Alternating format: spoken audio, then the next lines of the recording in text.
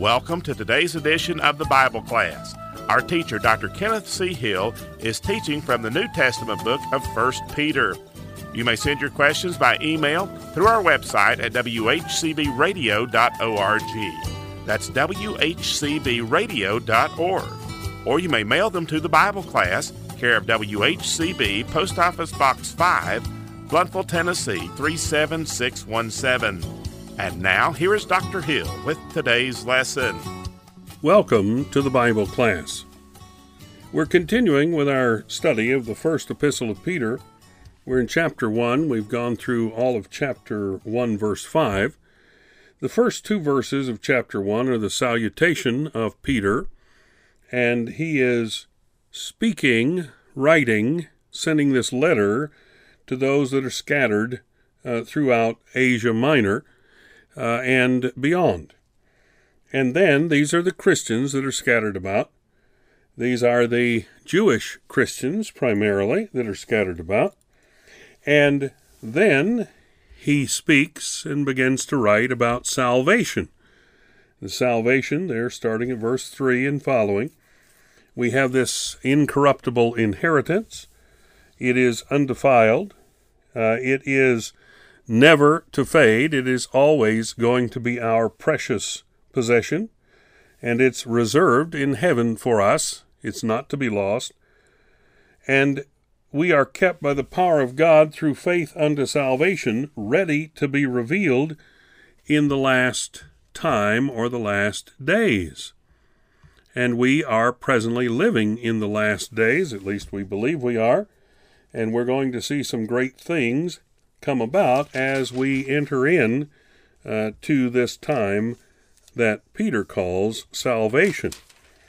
Now, our salvation, of course, is of the Lord, who are kept by the power of God through faith unto salvation, ready to be revealed in the last time. Now, verse 6, wherein ye greatly rejoice, though now for a season, if need be, you're in heaviness through manifold temptations. There are lots of things that come our way that create problems for us, but we rejoice greatly in this thing called salvation that's ours through Jesus Christ, that the trial of our faith, this manifold temptations, or we would say many temptations, different kinds of temptations, that the trial of our faith, being much more precious than of gold that perisheth, though it be tried with fire, might be found unto praise and honor and glory at the appearing of Jesus Christ. It is the Christian's destiny, that is salvation.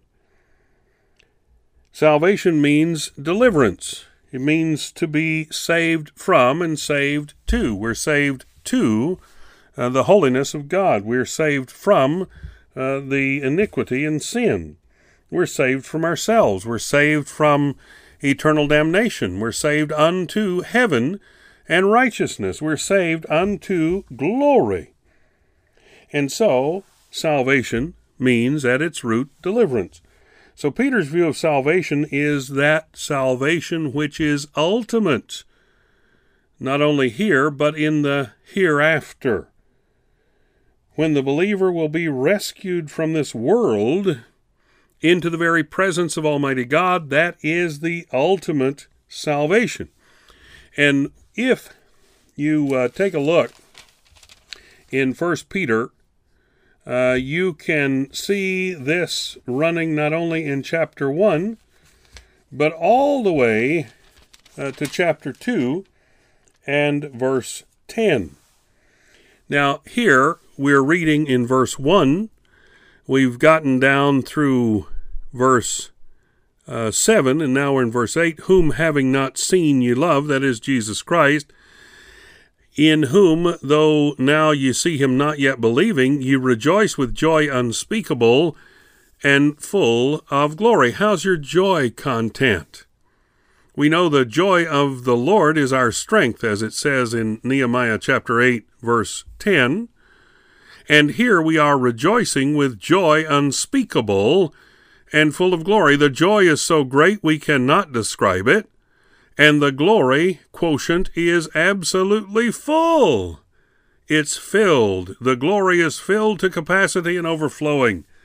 Receiving the end of your faith, even the salvation of your souls.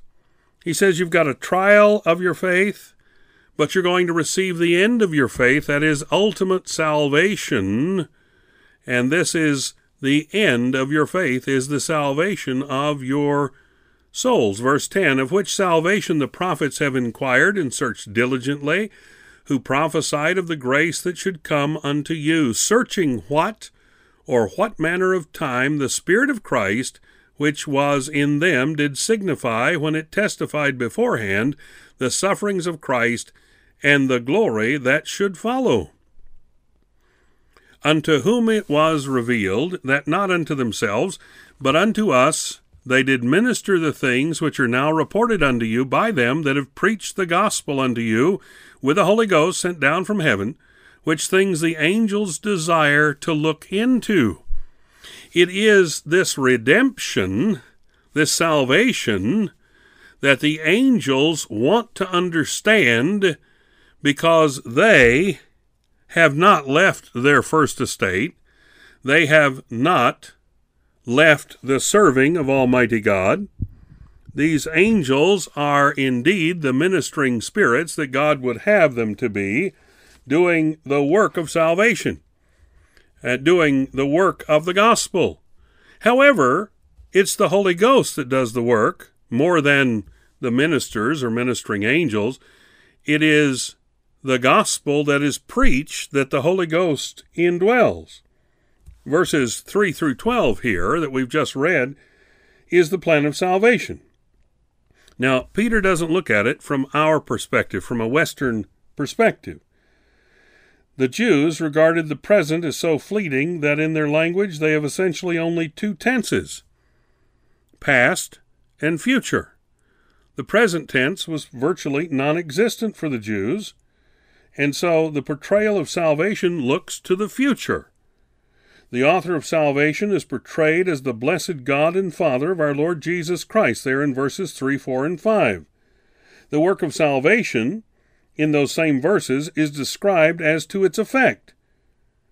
Hath begotten us again is the phrase. Hath begotten us again refers to a new stage of life that begins at salvation. This lively hope or living hope has no element of uncertainty, for it's guaranteed by Jesus Christ's resurrection from the dead. The believer's inheritance is described as incorruptible. It's imperishable. It's indestructible. It cannot in any fashion be destroyed or defiled. It cannot be tainted in any fashion, so it's morally untainted. It's described there in verses 3 through 5 that it fades not away. That means it's not subject to the ravages of time. What happens to us as we grow older? We fade away. Our works fade away. The things we develop, the things we design, the things we build, they fade away over time. And so it is that the ravages of time cannot touch this salvation that is given to us through Jesus Christ. Now, not only can it not fade away, it is reserved and preserved and kept in heaven. The word kept here in the Hebrew use is a present passive participle. We are secure because we are continually guarded by God, who never relaxes his guard or his vigil for us. And so what we see here is we are secure in Christ because we are guarded by God himself. He never sleeps, he never slumbers, and he never relaxes his grip on us. This word salvation in these verses refers to the final salvation. That's the deliverance from the presence of sin and the deliverance to the presence of Almighty God. Remember, again, we're dealing with Jewish terms. There's past and there's future. There's virtually no present in Jewish terms because the present is so fleeting. We think the present is everything, but it's not. It's so fleeting, it becomes the future and it becomes the past, either or, very quickly. Now, in verses 6, 7, 8, and 9 that we read, wherein ye greatly rejoice, though now for a season, if need be, you're in heaviness through manifold temptations, that the trial of your faith, being much more precious than of gold that perisheth, though it be tried with fire, might be found unto praise and honor and glory at the appearing of Jesus Christ, whom, having not seen, ye love, in whom, though ye see him not, now you see him not, yet believing, ye rejoice with joy unspeakable and full of glory, receiving the end of your faith, even the salvation of your souls. You see, the problem of salvation looks to the very present time. Earthly trials constitute a problem of our salvation, but they're only for now. They're for a short season. They are temporary. They're not for eternity.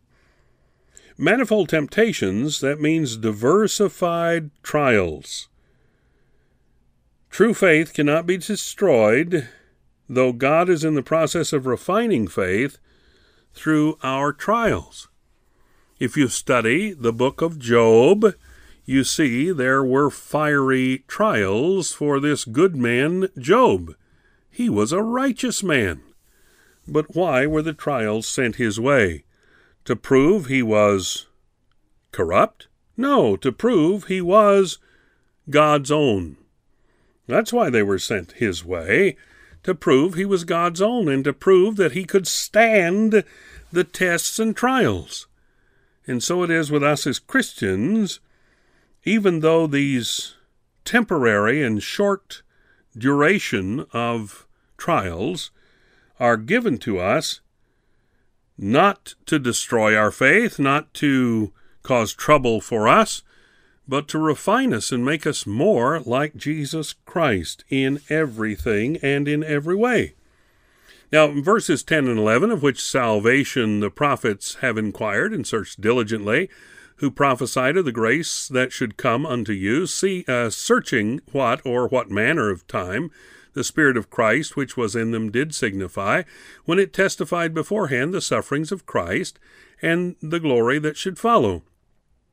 It is in this 2-verse couplet that we find the prophecy of salvation. The problem of salvation we saw in verses 6 through 9, and that problem was in the present, and it looked to the present. But the prophecy of salvation looks to the past. This 2-verse section is the most important, for it reveals that salvation was the object of prophecy and reveals how much the Old Testament prophets knew of Jesus Christ. The prophets, those in the Old Testament, they searched diligently. This emphasizes the study that was involved in their search. These prophets wanted to know when the Messiah was coming and what would be the circumstances of his arrival. The Spirit of Christ, that is, the Holy Spirit, which was with them, indicates the prophets were indwelt by the Spirit of God. They were led, they were guided, they were inspired by the Holy Spirit of God. Now, we continue to read, and we see in verse 12 that the angels desire to look into this thing of salvation. They are not the objects of redemption. Angels cannot be redeemed. And they're not part of the redemptive process. So they're not the objects of redemption, but they want to look into it. They desire to stoop, that is, to come down from where they are, to look into this thing called redemption or salvation. This is the same word that was used in Luke chapter 24, verse 12, when it says that Peter stooped to look into the empty tomb that Christ had occupied. I think it's interesting. In that it says he stooped down and looked, but this does not say that. It says desire. But the full thought in the original is desire to stoop, that is, to make yourself humble, to look into this thing called redemption. Now, verse 13, we're exhorted here, beginning at verse 13, and we find the products of salvation. You've had the problem of salvation, looking at the present. You have the prophecy of salvation, looking to the past. And in verses 13 through 25, that is through the end of the chapter, you have the products of salvation, that is hope, holiness, reverence, and love. Hope, holiness, reverence, and love. Let's begin reading at verse 13. Wherefore gird up the loins of your mind, be sober, and hope to the end for the grace that is to be brought unto you at the revelation of Jesus Christ. This is at the second coming of Jesus Christ. As obedient children, not fashioning yourselves according to former lusts in your ignorance, but as he which hath called you is holy, so be ye holy in all manner of conversation. Remember, the word holy means sanctified or set apart. In this case, set apart from sin, set apart unto Almighty God. Notice that we should be holy in all manner of conversation. The word conversation there means lifestyle.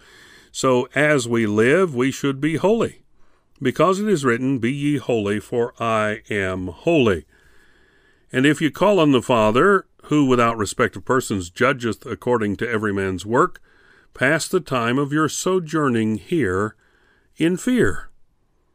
For as much as ye know, ye were not redeemed with corruptible things as silver and gold from your vain conversation, your vain lifestyle, received by tradition from your fathers, but with the precious blood of Christ, as of a lamb without blemish and without spot, who verily was foreordained before the foundation of the world, but was manifest in these last times for you, who by him do believe in God that raised him up from the dead and gave him glory, that your faith and hope might be in God.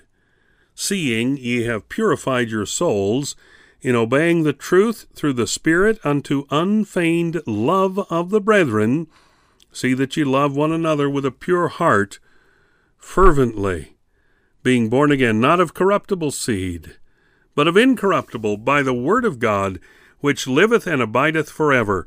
For all flesh is as grass, and all the glory of man is the flower of grass. The grass withereth, and the flower thereof falleth away. But the word of the Lord endureth forever, and this is the word which by the gospel is preached unto you.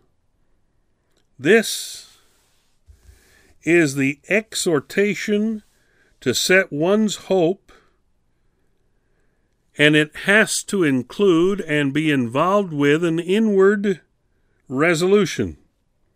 When we're told in verse 13 to gird up the loins of our mind, the imagery is that of a personal discipline and an outward way of conducting yourself.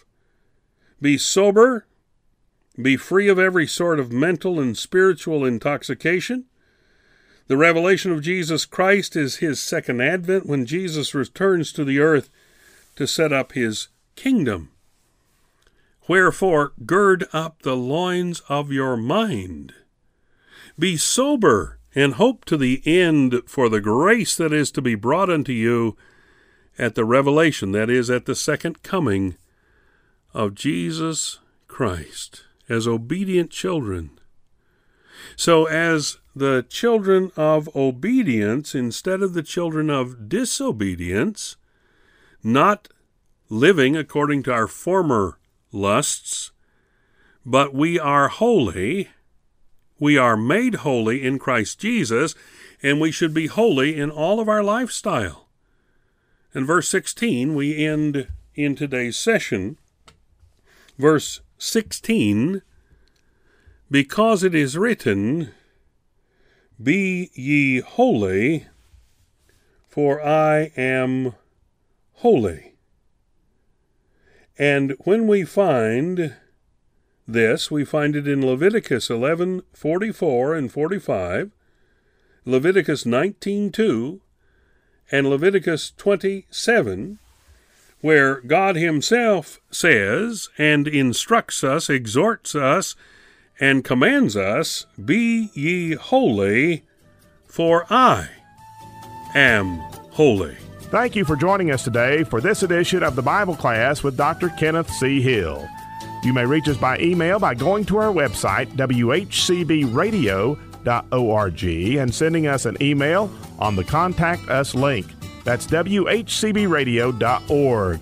If you prefer to use the postal service, our address is the Bible Class, WHCB, Post Office Box 5, Bluffville, Tennessee, 37617.